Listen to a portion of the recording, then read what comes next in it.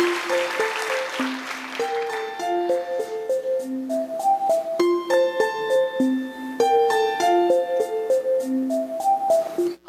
I'm a baby boomer. And I'm Generation Y. I like to show dedication to my employer by working really long hours. I don't really feel like I need to work long hours as long as I get my work done.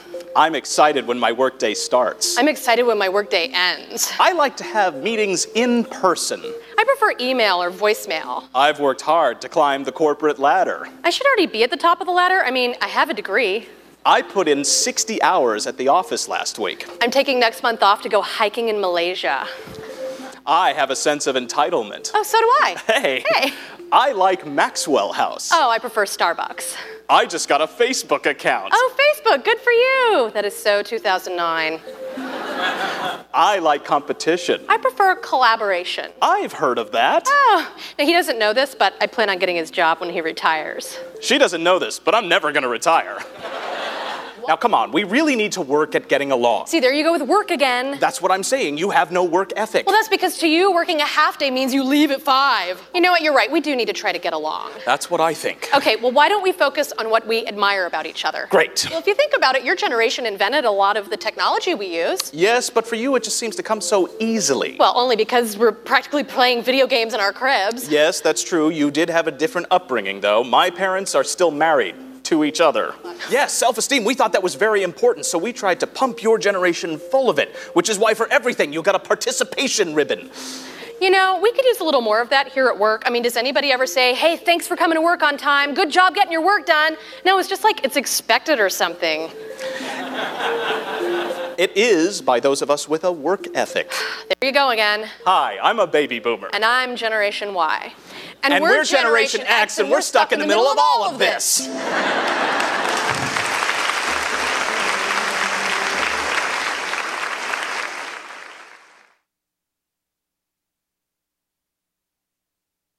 I get the sense that it's striking a nerve. And so when you look around, we have a lot of intercultural conflict, but there's also intergenerational conflict that is cross-cultural. We'll talk about that. And so I like to open with prayer, and I just want us to kind of journey through why do we have tensions? Why do the churches look so mixed? Or typically it's just a young church or just an old church, and what does a kingdom of God look like? So let me just read to you verse 7 and 8 from Hebrews 13, and then we'll pray. Verse 7 and 8 from Hebrews chapter 13. Remember your leaders, those who spoke to you the word of God. Consider the outcome of their way of life and imitate their faith. Jesus Christ is the same yesterday and today and forever. Could you read that last verse with me one more time in Korean or English? Ready, go. Jesus Christ is the same yesterday, today, and forever. Let's pray. Heavenly Father, we thank you for bringing us together this morning to worship you. And in many ways, on Sunday morning, what brings different cultures, different generations together at 10 o'clock than to worship you? So we thank you for this gift. We thank you that we could exhibit who you are through the diversity of our cultures and ethnicities as well as our generations. But help us, Lord God, because we struggle with reconciling all these things. We want to make you look beautiful.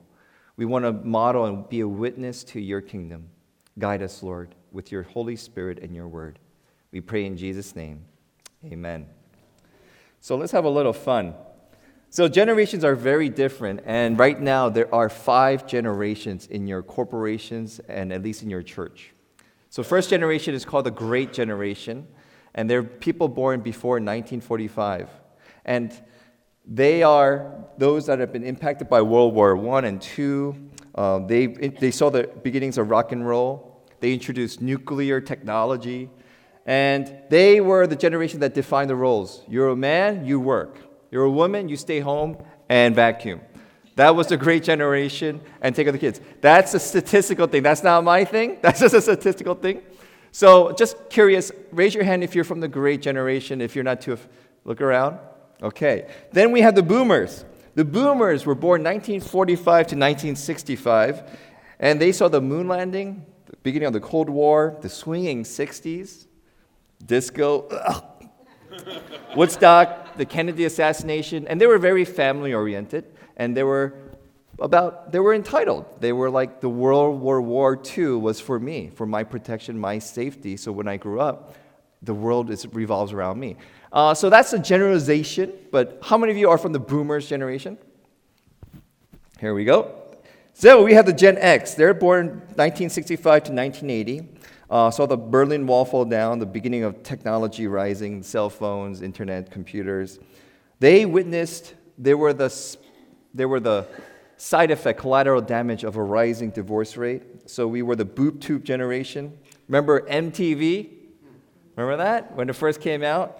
I love rock and roll. And then cable TV. You've heard the saying latchkey kid. And so we grew up in that. So how many of you are Gen X? Raise your hand. All right. All right. Some of you raise your hand for two. What is You can't be born twice. Okay. Well, actually, yeah, you can. Wow.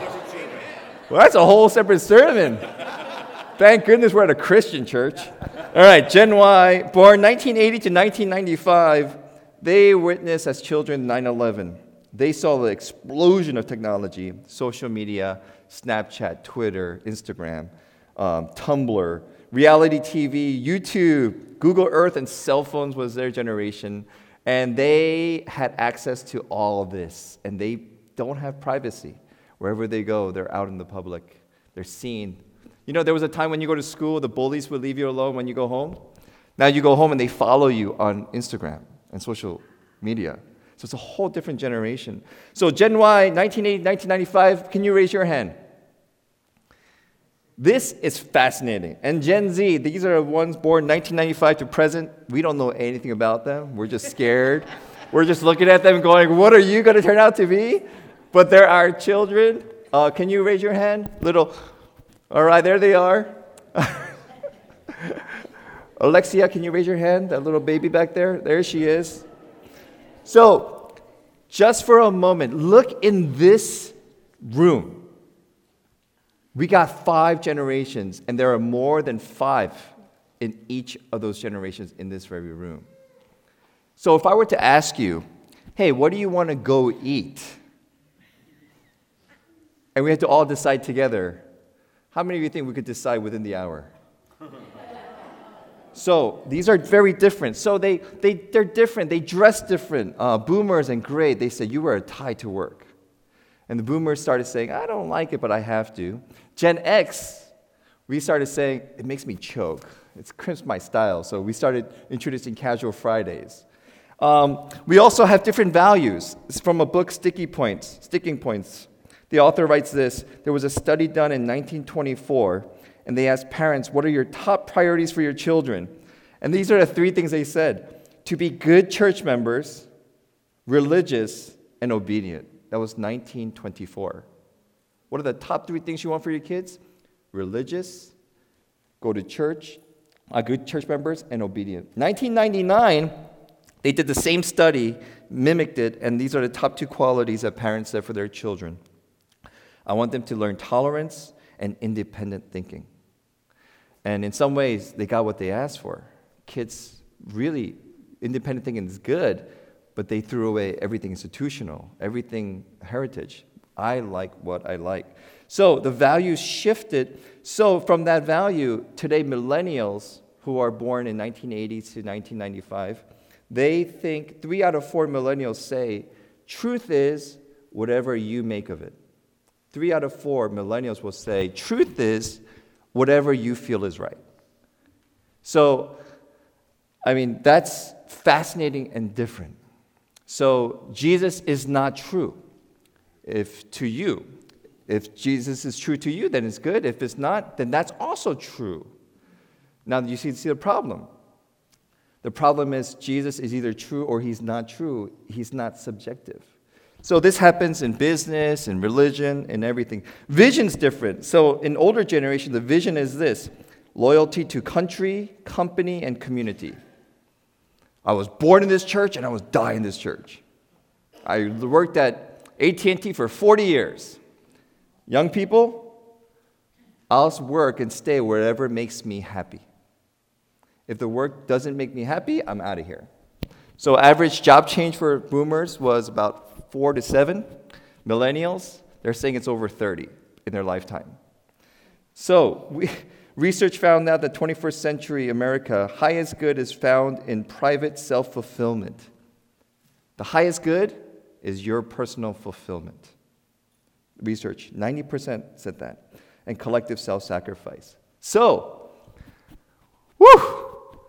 church is hard. Life is hard. When you have Thanksgiving with your kids and you're wondering, Thanksgiving, there was a picture of Norman Rockwell. Everybody's around the turkey. Everyone's like, there's a 2016 version of Thanksgiving. Real picture. Everyone's around the turkey. And what are they doing?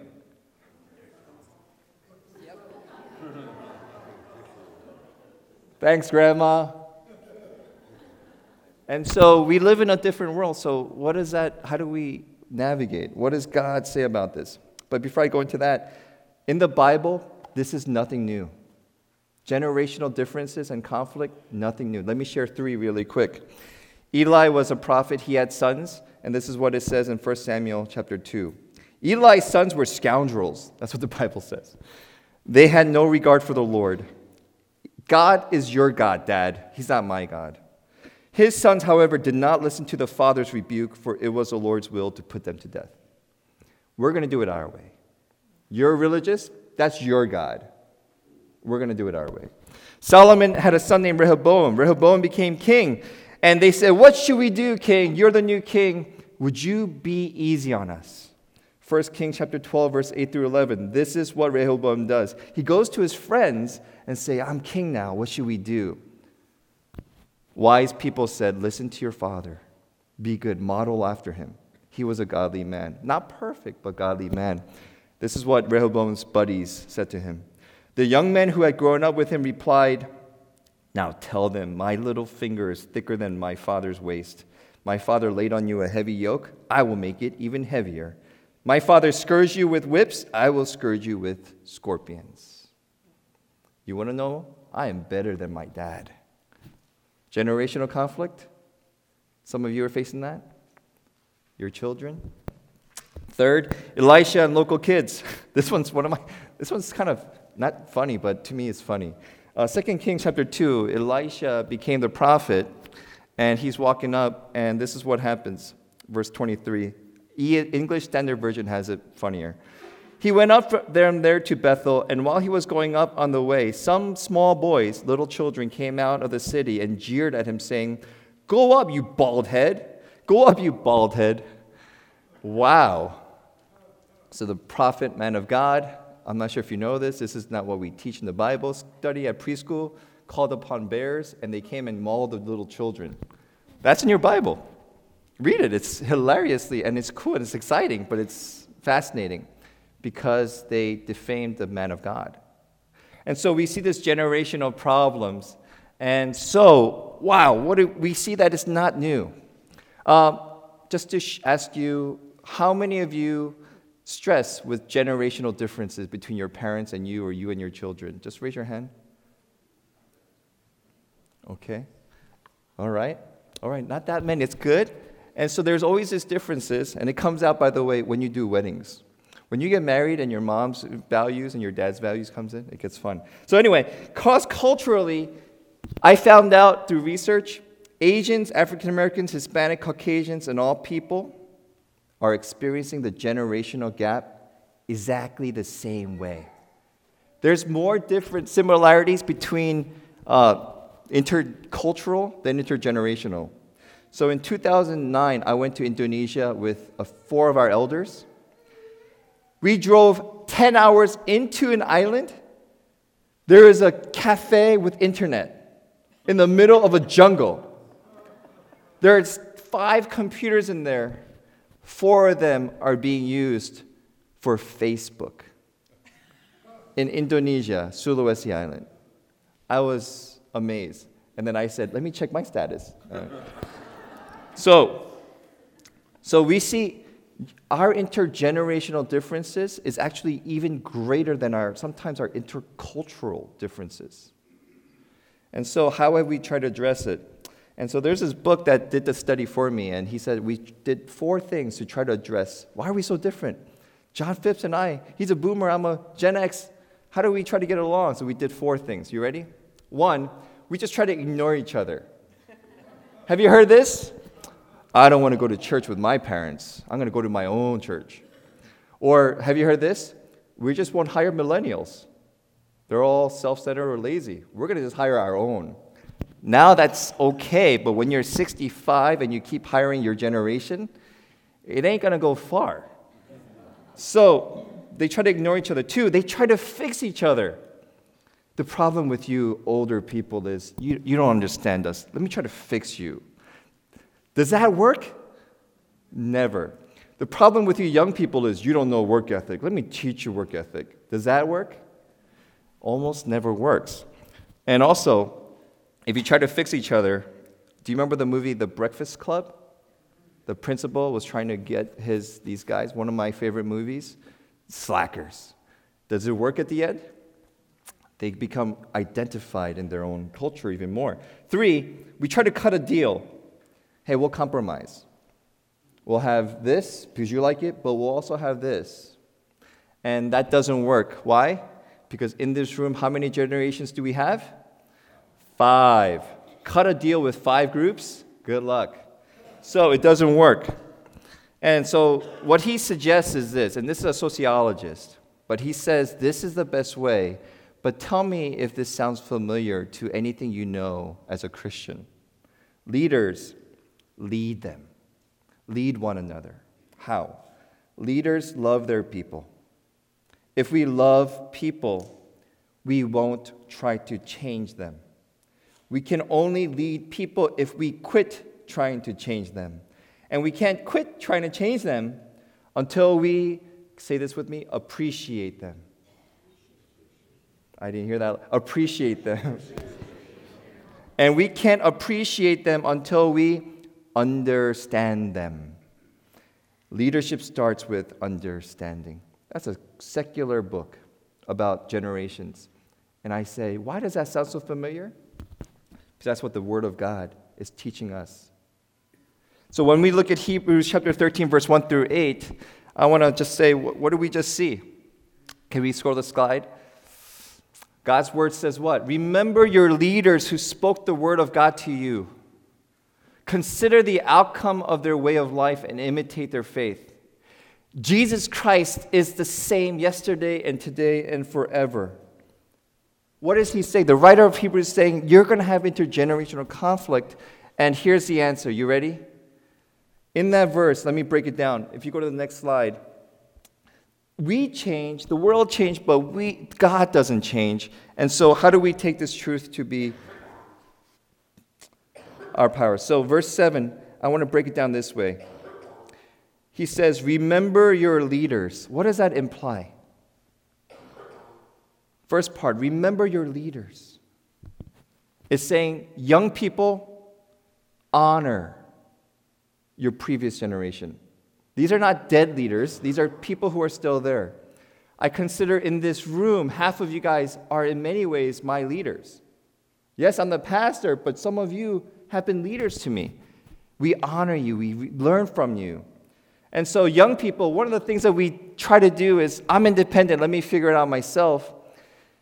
And that's good, but be sure to glean wisdom from your leaders, especially godly leaders. Because the second part is, these leaders who spoke the word of God to you. Now, that's for the older people. What does that imply? Older generation implies what? What is our role? Older generation, boomers and great. What is your role for the next generation?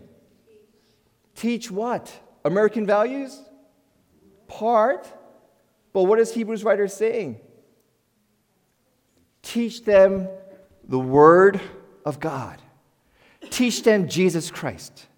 Teach them that God is one and He is holy. Teach them that our lives have a purpose and a meaning, and we're not accidents that came from one cell that evolved. That there is a design, that there is a purpose, there is an eternity. And so he's saying, teach them the word of God. So this older generation, you can't tell them to go to church. You need to live and teach the Word of God to them in a way that's real. Because they don't want to be committed to church. They want to be committed to something greater. And I agree with them. So he says, who spoke the word of God to you? Older ones, teach the word of God to the younger generation. He goes on, consider the outcome of their way of life and imitate their faith. What's he saying to the younger generation? Look up to the generations who walk the walk, who look like Christ, and follow them. What are you hearing, by the way, in this? Generations, become your own church. Boomers, make your own church. Young people, make your own church. Is that what you're hearing? No. What are you hearing? We need each other.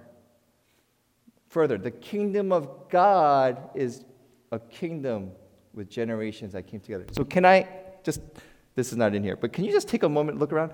I am so thankful to each of you because I could bounce off, what was it like when you were growing up and you had to deal with blah, blah, blah.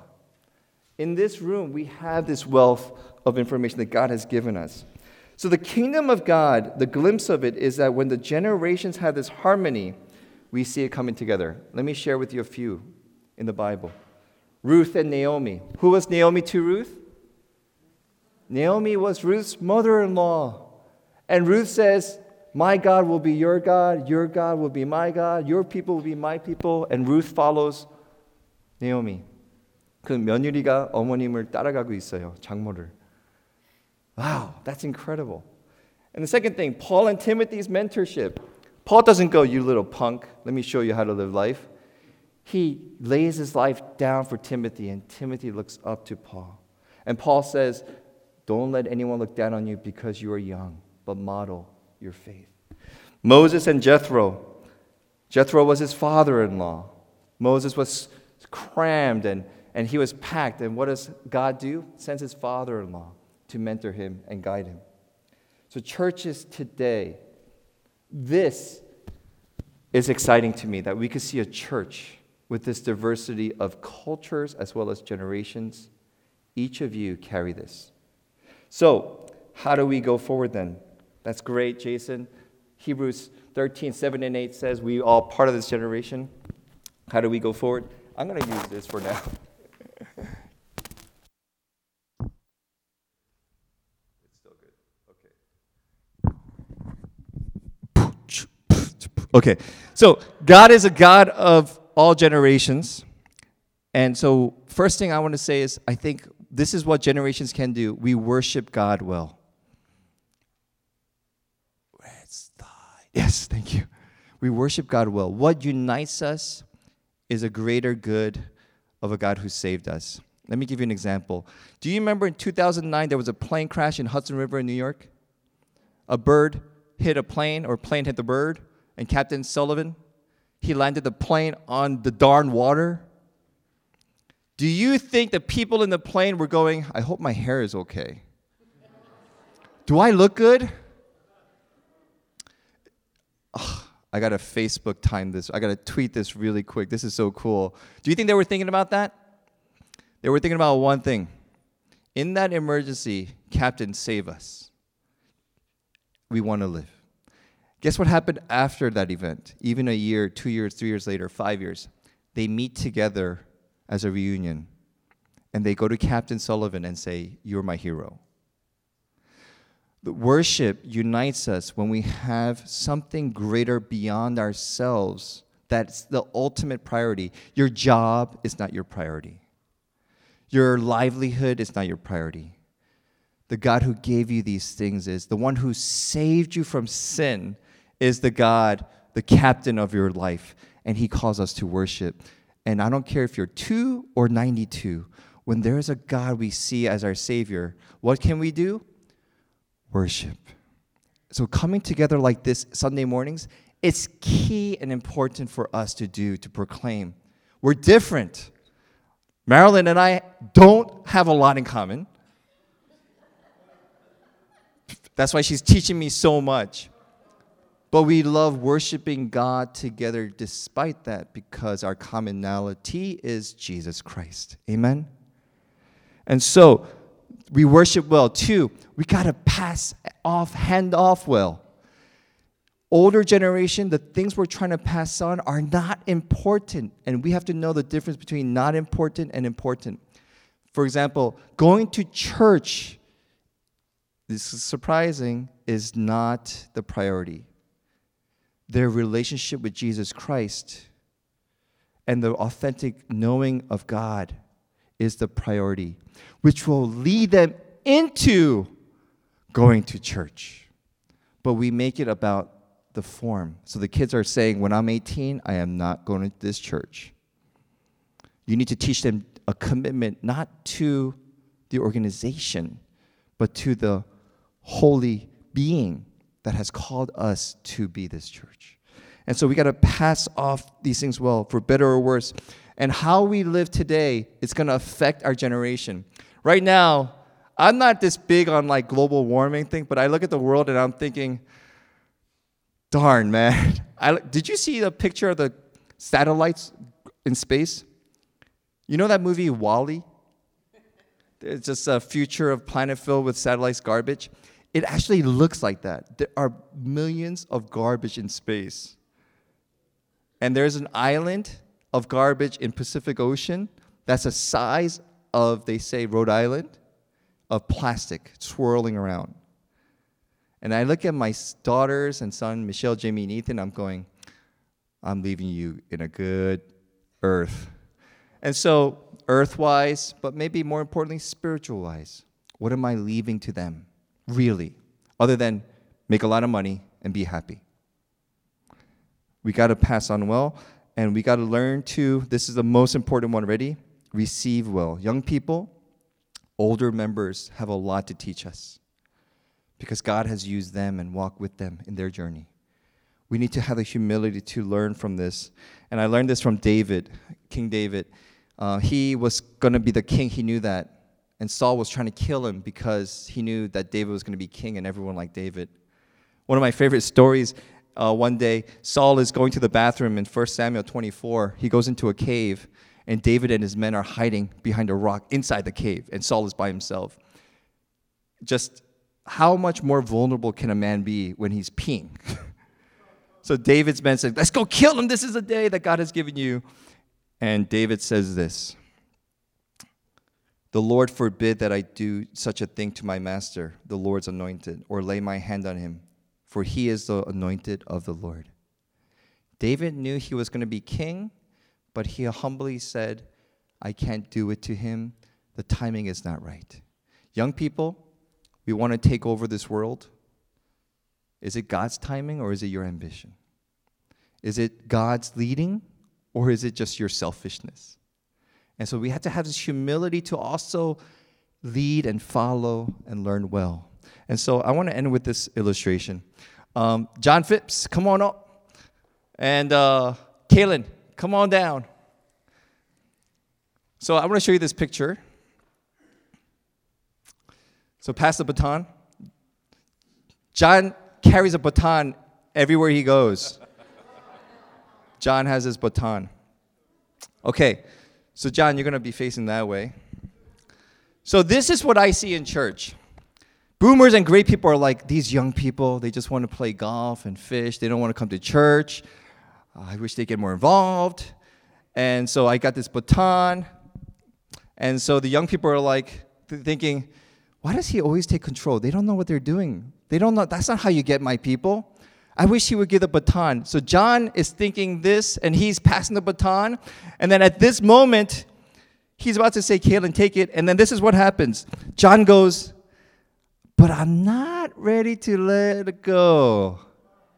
I'm not sure if I want to give it up yet. So he kind of goes, Kaylin goes, give it to me. I'm ready to go. And then as she sees John doing this, she goes, I got life. I have things to do. I'm not sure if I want this responsibility. This is what's going on in church right now. Young people are going, these old people, they don't know what they're doing. They need to, I know Jesus, it's all about Christ, and I want to take over. And then when the old people say, take it, they go, not yet. I got a job and kids. I want to go on a vacation to Hawaii first. And John's getting tired, and he's like, I wish they would take it. And then when Kaylin starts taking it, John goes, boy, I don't want to lose my power and control. This is what's going on generation to generation. So how do we change that? Here's the key. 2 Timothy 1, Paul says, what have you heard from me? What you heard from me, keep it as a pattern of sound teaching. Guard the good deposit that was entrusted to you. Guard it with the help of the Holy Spirit. What is a good deposit? We need to look at this baton differently. This baton is not church work. Can you say that? This baton is not church work. What is this good baton? It's the good deposit that Paul gave to Timothy. Can somebody tell me what is the good deposit? Jesus Christ. Your commitment, Kaylin, wherever you go, is Jesus Christ. Don't ever let him go. He loves you. He died for you. He saved you. Pass this on to your next generation and live for him. Glorify him. Serve him. So we pass that on in this way. Yeah, thank you. Thank you. Generation to generation, the uniting factor is Jesus Christ, who is the same yesterday, today, and forever. And what we have to do well in church is not pass on things. We have to pass on him, Jesus Christ. And that is how generation changes. But the Word of God and Jesus Christ never changes. Amen? Let's pray. Gracious God, you are why we're here. You're the reason we're even alive. Even if people don't acknowledge you, they may not realize it, but you're the reason why they exist. And we are here because of your incredible mercy for sinners like us, who you called and sanctified and redeemed for your pleasure by giving yourself on the cross to die and rise again. Lord Jesus, may that be the treasure we hold to. Not a program, not even the local church's name, but may it be Jesus that we pass on, because that's the name above all names that heals and that saves generation to generation to generation. And we may be different, but you stay the same. May you be our rock. May you be our hope. May you be the power and the means and the purpose and the reason for our being. For you are worthy of all these things. We pray these things in the name above all names, Jesus Christ.